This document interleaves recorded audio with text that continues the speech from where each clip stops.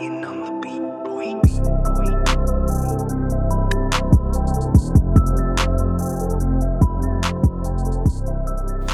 Hey everyone, this is Gabriel Menchaca. I want to continue on the series of the Son. Specifically, I want to talk about when Jesus taught us to pray. If we go into the book of Matthew, chapter 6, verses 5 through 13, and I'm reading from the ESV, it says this, "And when you pray, you must not be like the hypocrites, for they love to stand and pray in the synagogues and at the street corners, that they may be seen by others. Truly, I say to you, they have received their reward. When you do pray, go into your room and shut the door and pray to your Father who is in secret. And your Father who sees in secret will reward you."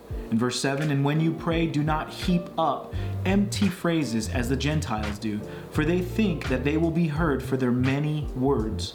Do not be like them, for your Father knows what you need before you ask Him." In verse 9, he says this, "Pray then like this, Our Father in heaven, hallowed be your name. Your kingdom come, your will be done on earth as it is in heaven. Give us this day our daily bread, and forgive us our debts as we also have forgiven our debtors. And lead us not into temptation, but deliver us from evil."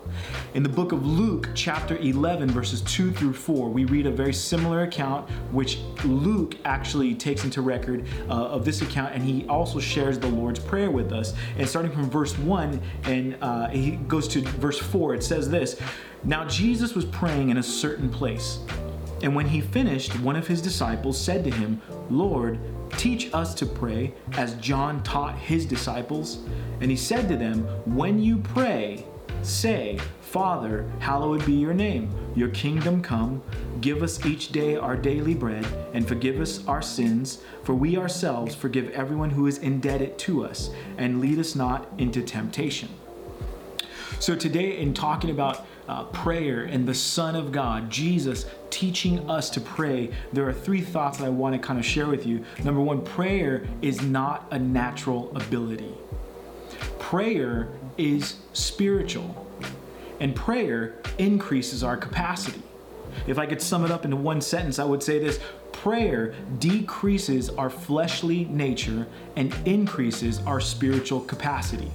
I'll say it again. Prayer decreases our fleshly nature and increases our spiritual capacity.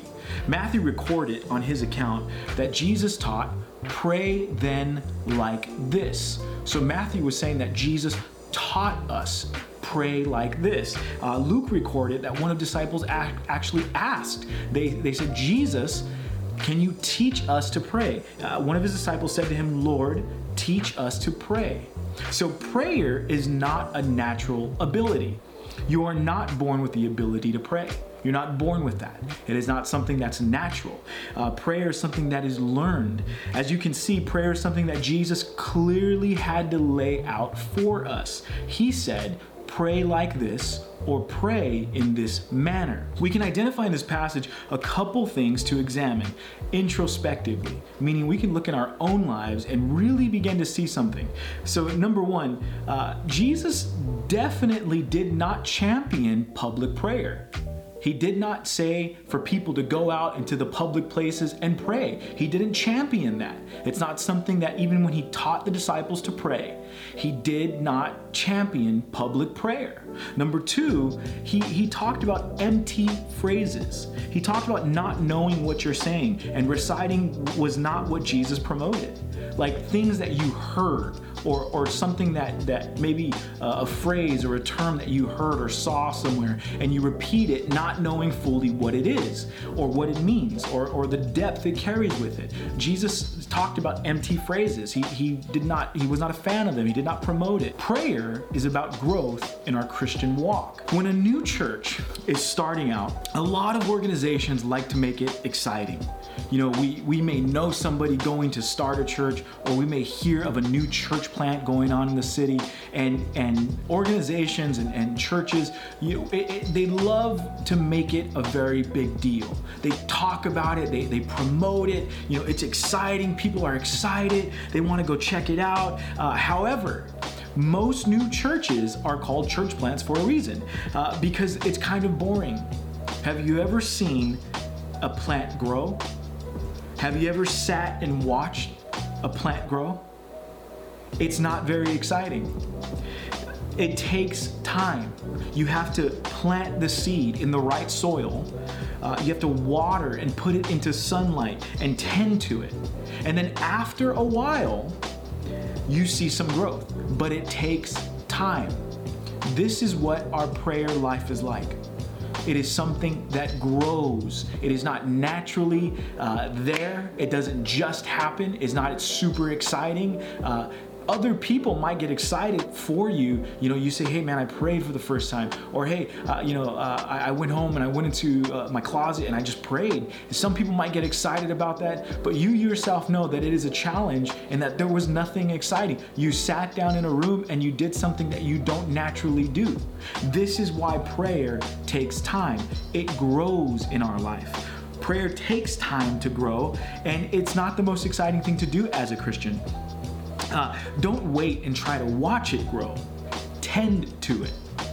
Meaning, don't sit back and just think, oh, I went to church. Oh, I heard that message. Oh, I did this. I did that. I listened to this song. My prayer life is going to grow naturally. That's not what's going to happen. You tend to it.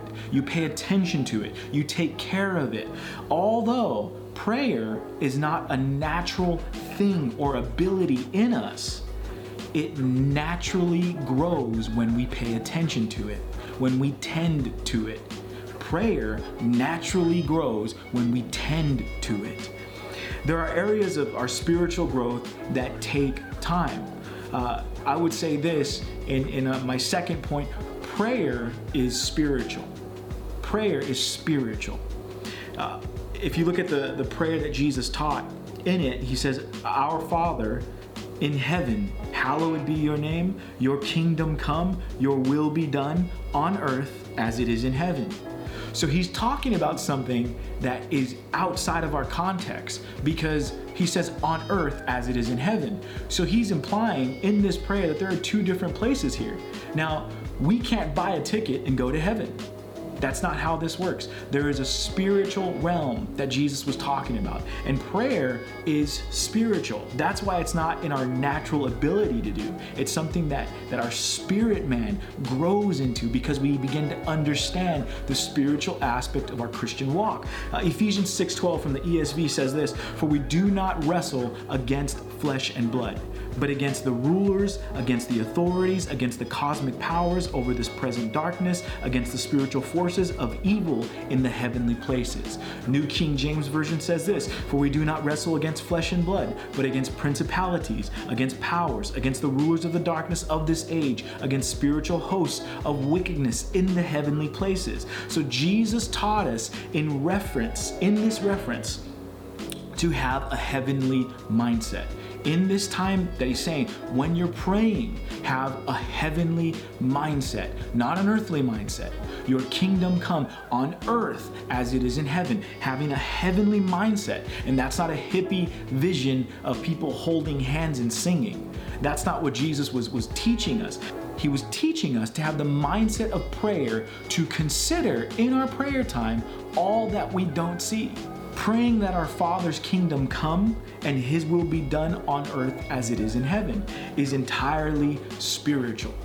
It's something that we step out of our own even comprehension and say, okay, Lord, we want your will to be done, not our will. Leonard Ravenhill said this, "Notice, we never pray for folks we gossip about, and we never gossip about the folk for whom we pray. For prayer is a great deterrent." Prayer takes us out of our physical, fleshly mindset and into a spiritual one.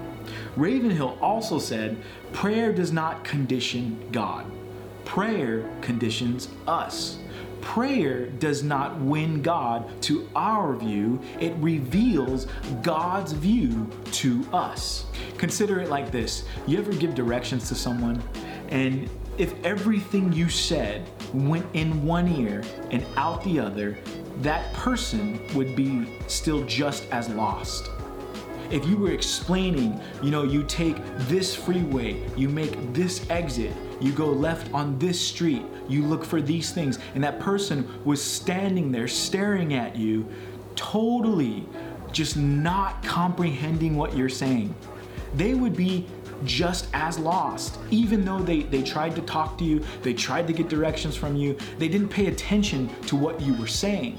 So when they leave, they're not better off than they were before. If you were a local to the city or a local in the area, you would know the landmarks, you would know the freeways, the streets, you would know what the city layout is like. You would be able to say, oh, if you're trying to make it there by this time, you're not going to make it because of traffic. And that's because you know what's going on. So the reality is like this: when we go in our prayer time and we sit and we pray and we're sitting there and we're not really listening to God, we're not really getting direction for our life. We're simply looking and just looking around, and things are just, God's trying to share with us and we're not paying attention, and we turn around and we walk out of our prayer room or prayer closet or whatever it is you have, and you're still just as lost as you were before. And you're like, man, this prayer is not working. And it's almost like, well, sometimes you're just not paying attention. And so this is prayer. This is what happens in the spiritual realm. We begin to see what direction God is giving us in prayer. As we pray, we begin to understand what He's saying. Prayer is spiritual because it takes us out of our fleshly mindset and into a place of humility. Prayer increases our capacity. In Matthew, Jesus says that they may be seen by others. He talks about these certain people when referencing the people that they pray to no avail, meaning their prayers are kind of worthless, because he talks that they pray that they may be seen by others. And a desire to be seen is not an increase of capacity. A desire to be seen is not an increase of capacity. It's an increase of the flesh, our pride, and our ego. This desire to be seen usually comes from a place of a desire to be seen as someone that is spiritually superior. And so if you're spiritually superior in the church setting, it's like this value, and you want to put this value on yourself. And the reality is, as Jesus was teaching us, that doesn't matter. It doesn't matter the way they see you. What matters is who you're talking to. Like, are you just running your mouth? And so when we look at this, prayer increases our capacity for others. Not to be seen by them, but to be heard by God. A desire to be seen is not an increase of capacity. It's an increase of the flesh, our pride, and our ego. Prayer increases our capacity for others. In verse 11, it says this: "Give us this day our daily bread." Verse 12, "And forgive us our debts as we also have forgiven our debtors." Verse 13, "And lead us not into temptation, but deliver us from evil." So I want to point out a few words here. Give us, our. Forgive us, our. Lead us, deliver us. Jesus did not teach a selfish style of prayer. Consider this, that when you're praying for that new thing you desire, us was formatted to bring about the thought of inclusion. Jesus, when he taught people to pray, when he taught his disciples to pray, he said, forgive us, all of us, lead us, deliver us. And even the last prayer Jesus said before his death, before his crucifixion on the cross for us, he literally prayed, Father, forgive them. He prayed for everybody else and not himself. And prayer increases our capacity for others. That's how we grow in love for others. Prayer increases our capacity for others. This capacity for others is the essence of ministry. Jesus said to Peter, if you love me, Peter, do you love me? Feed my sheep. If you love me, feed my sheep. And this is the essence of ministry.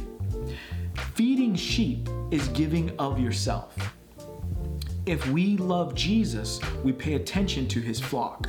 We pay attention to those around us, to those that are Christians, followers, believers, disciples, those that follow Christ. We pay attention to them, and prayer increases our capacity to see others. Forgiveness is included in this prayer. Did you ever notice that part? Forgiveness is included, and our capacity to forgive is coupled with our capacity to be forgiven. Our capacity to forgive is coupled with our capacity to be forgiven. Those that have been forgiven of much are able to forgive those that have greatly hurt them.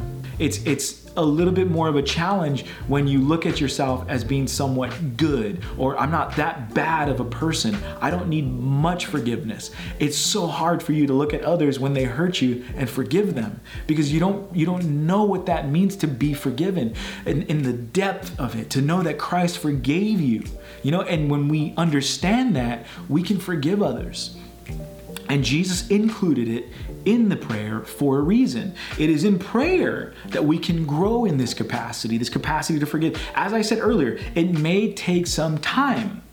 Prayer is not a natural ability, and it must be tended to in order to grow.